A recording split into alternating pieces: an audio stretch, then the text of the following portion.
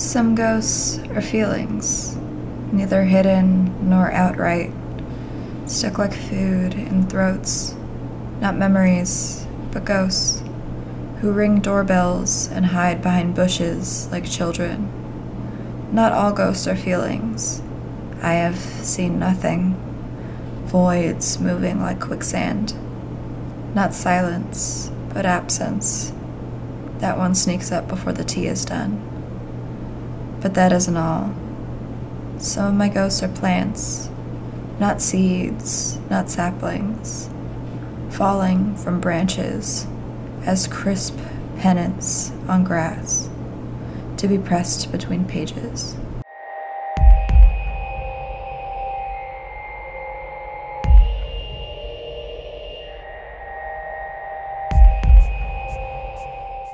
In these seas of light and bright hope, you can never drown.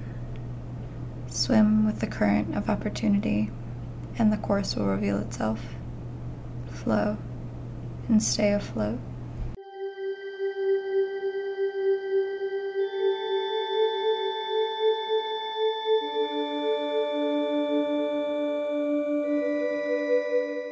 Inhales, cells strum glucose, strings improvise, red keys pick apart until each is bare breath.